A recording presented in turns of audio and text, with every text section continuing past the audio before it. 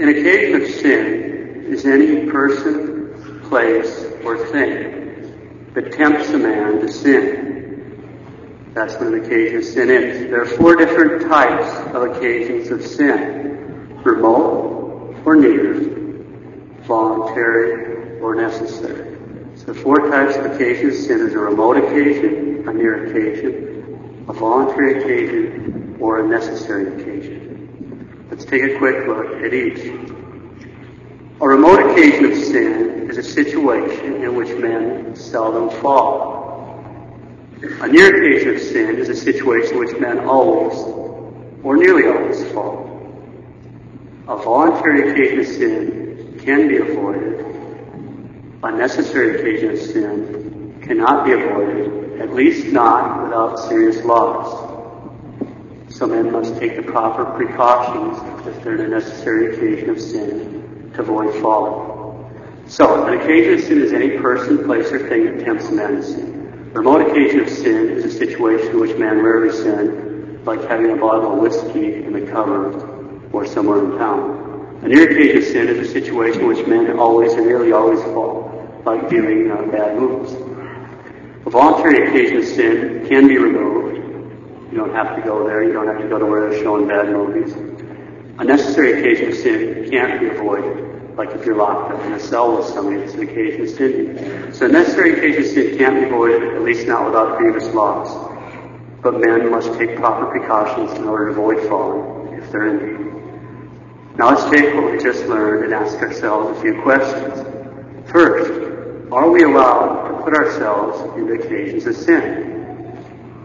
Well, now we can see that depends on what kind of a occasion of sin we're dealing with. Are we allowed to put ourselves in a remote occasion of sin? Of course, just living and walking around is a remote occasion of sin of some type all the time. They're remote, so we don't have to worry about that particular being in it. How about near occasions of sin? Are we allowed to put ourselves in near occasions of sin? That depends also whether it's a necessary or a voluntary near occasion of sin.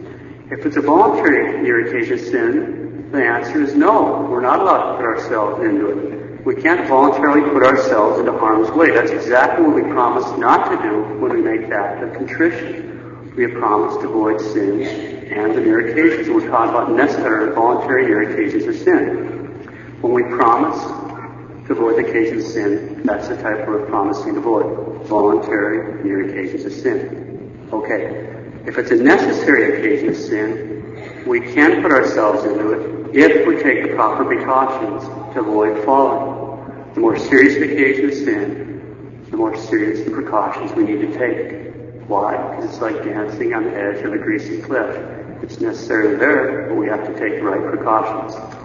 Now all that is by way of introduction. To make sure we understand the next quote. This is taken from the Standard Manual of Pastoral Theology, which is a text they use for training priests.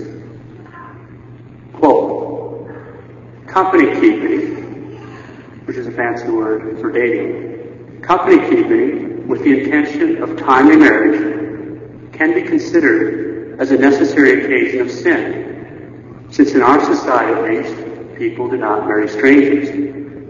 However, those keeping company, that is dating, and especially the engaged, must use the ordinary supernatural and natural means whereby the near occasion of falling into sin is made remote, especially with regard to the circumstances of being alone together.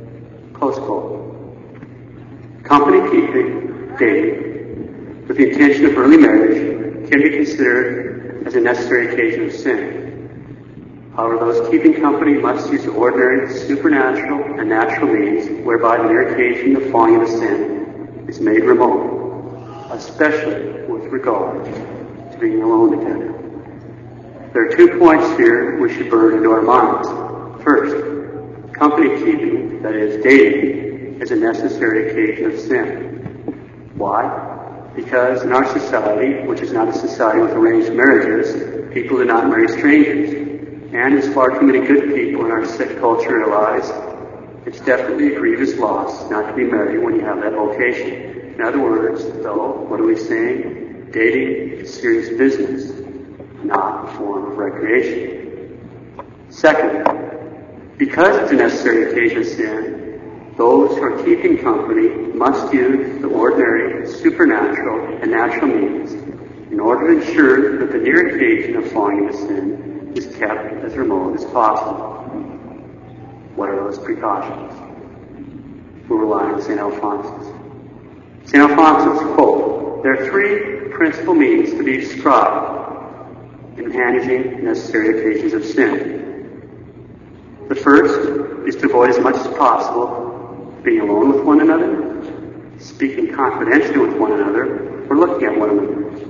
The second is prayer and unceasing petition to God and the Blessed Virgin for help to resist temptation. The third is the frequentation of the sacraments of penance and of the Eucharist, by which strength is gained to resist temptations." Close quote. Let's break that down. We'll start with the natural precautions that St. Alphonsus tells us about that a couple must use in order to avoid becoming a near occasion of sin for one another. There are three. First, avoid as much as possible being alone with one another. That's the first natural means. There's an old-time priest expression, solus cum sola non dicunt ave Maria. Obviously that's Latin. Solus cum sola non dicunt ave Maria. Roughly translated, that means when a guy's alone with a girl, they ain't saying Hail Marys. Because they're not. At least not for long. We ignore reality at our own peril. Because the way God made man and woman, and because of original and actual sin, that's just the way it is. In saner times, this is where the whole concept of chaperone comes in. It's just a recognition that men like women and women like men were all weak. Second natural means of making sure that the near occasion of sin is kept remote. Avoid as much as possible speaking confidentially with one another. This is a very important point. Ladies especially need to notice this. Men typically fall through their eyes, and women typically fall through their ears. Typically the ears are the weak point, and there's a certain type of predatory man that's a master of taking advantage of this precise weakness. If a man is going to try to seduce a woman, more than likely he'll try to establish a particular atmosphere, most often by the way he speaks. The better he is at it, the less obvious are his snares. We've all heard expressions for this kind of guy. Things like he's a sweet talker, he's got real good lines, or he's real smooth, or he's a silver-tongued devil. He's a silver-tongued devil. It's the same old story. The original silver-tongued devil seduced the first woman into sin by smooth talking. A serpent keeps successfully striking in the same way. Thanks a lot, Eve. Women have to be careful about sweet talk, and by extension, things that are written like love notes, romantic letters, and so forth. What makes this most especially difficult is that sweet talking in itself is certainly not bad. It depends on what's being said and what the motives are. Father, are you saying that sweet talking can be good? Of course. For example, husbands have an obligation before God to emotionally support their wives by this very kind of thing. He took a vow to take care of her, and it can actually become sinful emotional abuse and neglect if a husband doesn't take the time to sweet talk his wife. Furthermore, if a man is courting a girl as part of the package, it's not wrong in itself, but his words, motives, and actions have to be pure. But because of the fall of Eve, you ladies may very well have a difficult time determining his motives until it's too late. Thanks a lot, Eve. All right, Father, then how are we supposed to tell the difference between someone with good motives and some silver-tongued devil with bad motives? That's a good question. After all, the good book warns us the serpent is the most subtle of creatures. But God has left a specific defense against these kind of predators. The common name for this defense is death. We see this notion clearly expressed at a wedding. What does it mean when Dad gives away the bride? When Dad comes up before God with his beautiful veiled woman all wrapped up in white, it symbolizes the fact that he's done his duty. He's protected her virtue, and now he can present her as a chaste virgin before Christ. That's why he's leading her up to the altar. And then he hands her over to the new man in her life, her husband, who now takes her under his protection.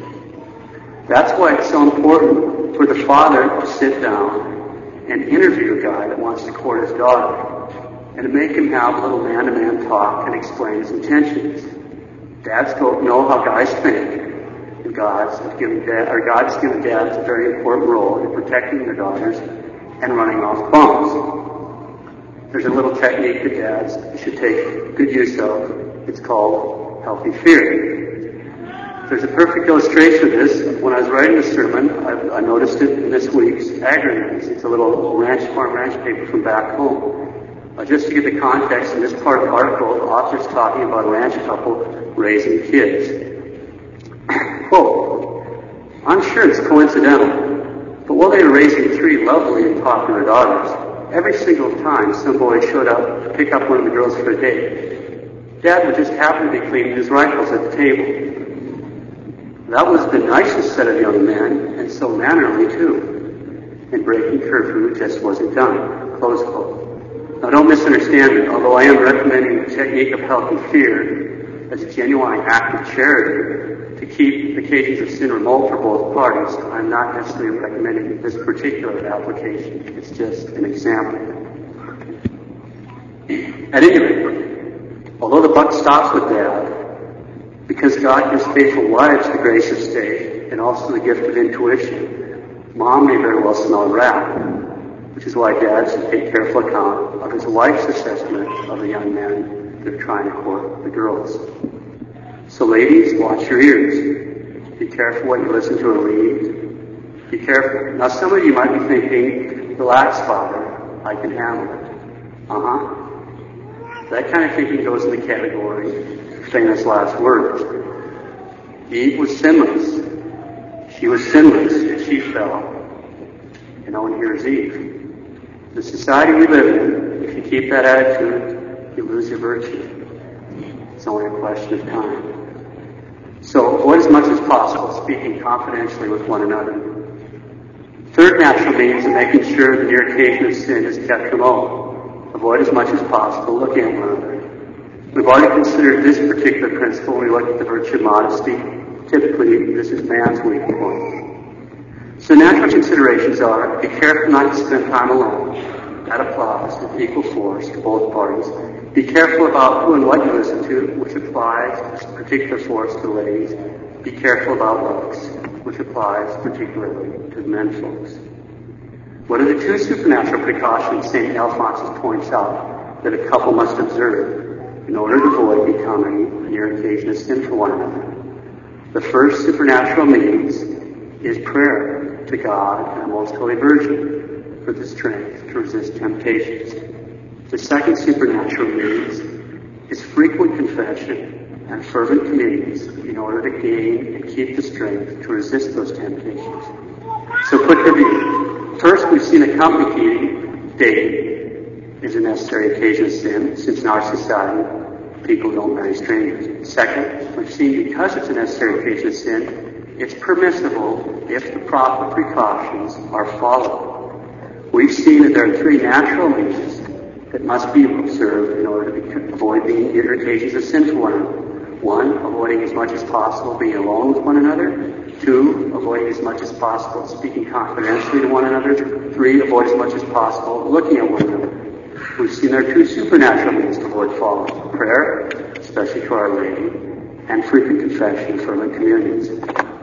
We've seen that women have a special obligation to practice custody of their ears, to be careful who and what they listen to, and then have a special obligation to practice custody of the eyes, to be careful what they look at. Be careful, ladies. We live in corrupt times. Don't automatically trust yourself. Trust the judgment of your dad, your mom, especially your brothers, the warnings of your older sisters and your astute friends. You have a lot more to lose.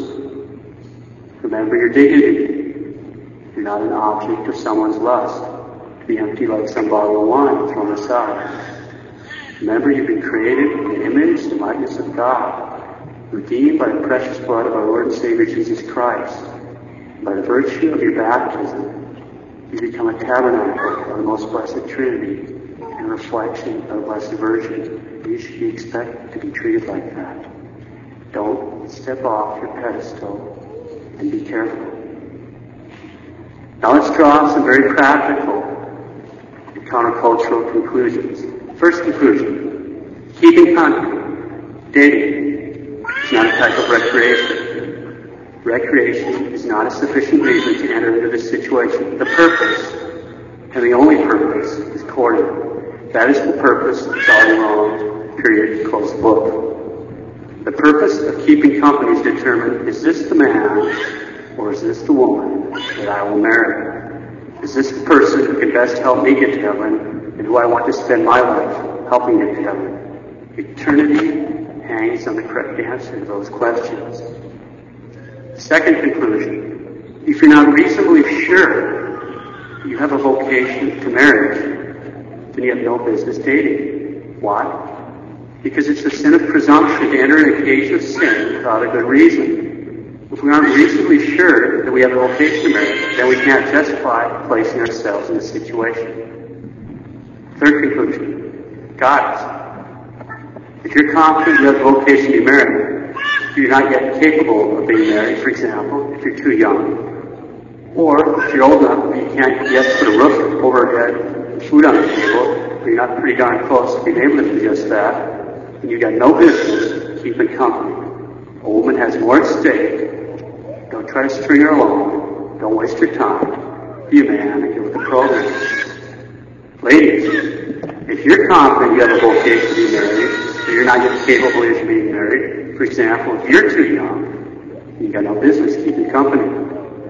Don't let a man court you who can't put a roof over your head and food on the table. If you can't do that, or if he isn't really close to being able to do that, don't let him waste your time. Guard your heart. Sweet talking won't put food on the table for the kids. Tell them to grow up. Get with the program. You're the prize.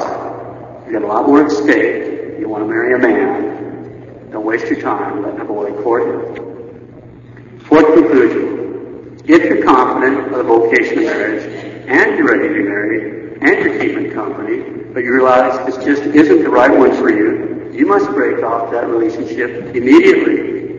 Immediately. It's a question of honesty. It's a question of integrity. It's a question of salvation. Don't be weak here. There's disaster ahead. Guard your heart. Break up. Before we close, please notice we are not saying that young men and young women are supposed to be hermetically sealed and isolated from one another. Not at all. In fact, it's a cinch bet that kind of treatment, that kind of overreaction, will only have horrific consequences. The first one that winks at the other, it's all over. Bad idea. Young men and young women should get to know each other, but there's safety in numbers with reasonably supervised groups of nice young women, nice young men. Friendly acquaintances, generally speaking, are fine. What's not appropriate is company keeping between one young man and one young woman before the right time. God has created us in a certain way with a profound attraction for one another, and the fall of man has wounded us in such a way that passions easily get out of control, and we ignore those two realities, those two basic realities, at our own peril.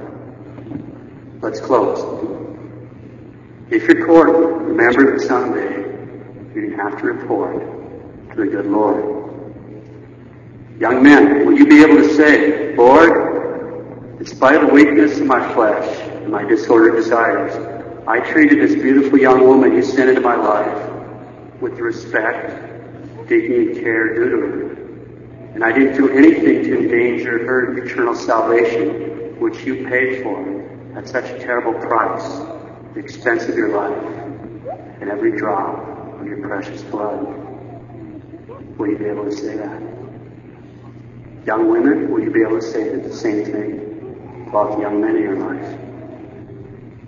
We started a series of sermons with the idea of self-sacrifice, and we'll end there. Without cutting any corners on God's laws, Let's strive to make sure that all relationships with the opposite sex are characterized by charity, compassion, thoughtfulness, kindness. Let's think about the other person first. Blessed are the pure of heart, for they shall see God.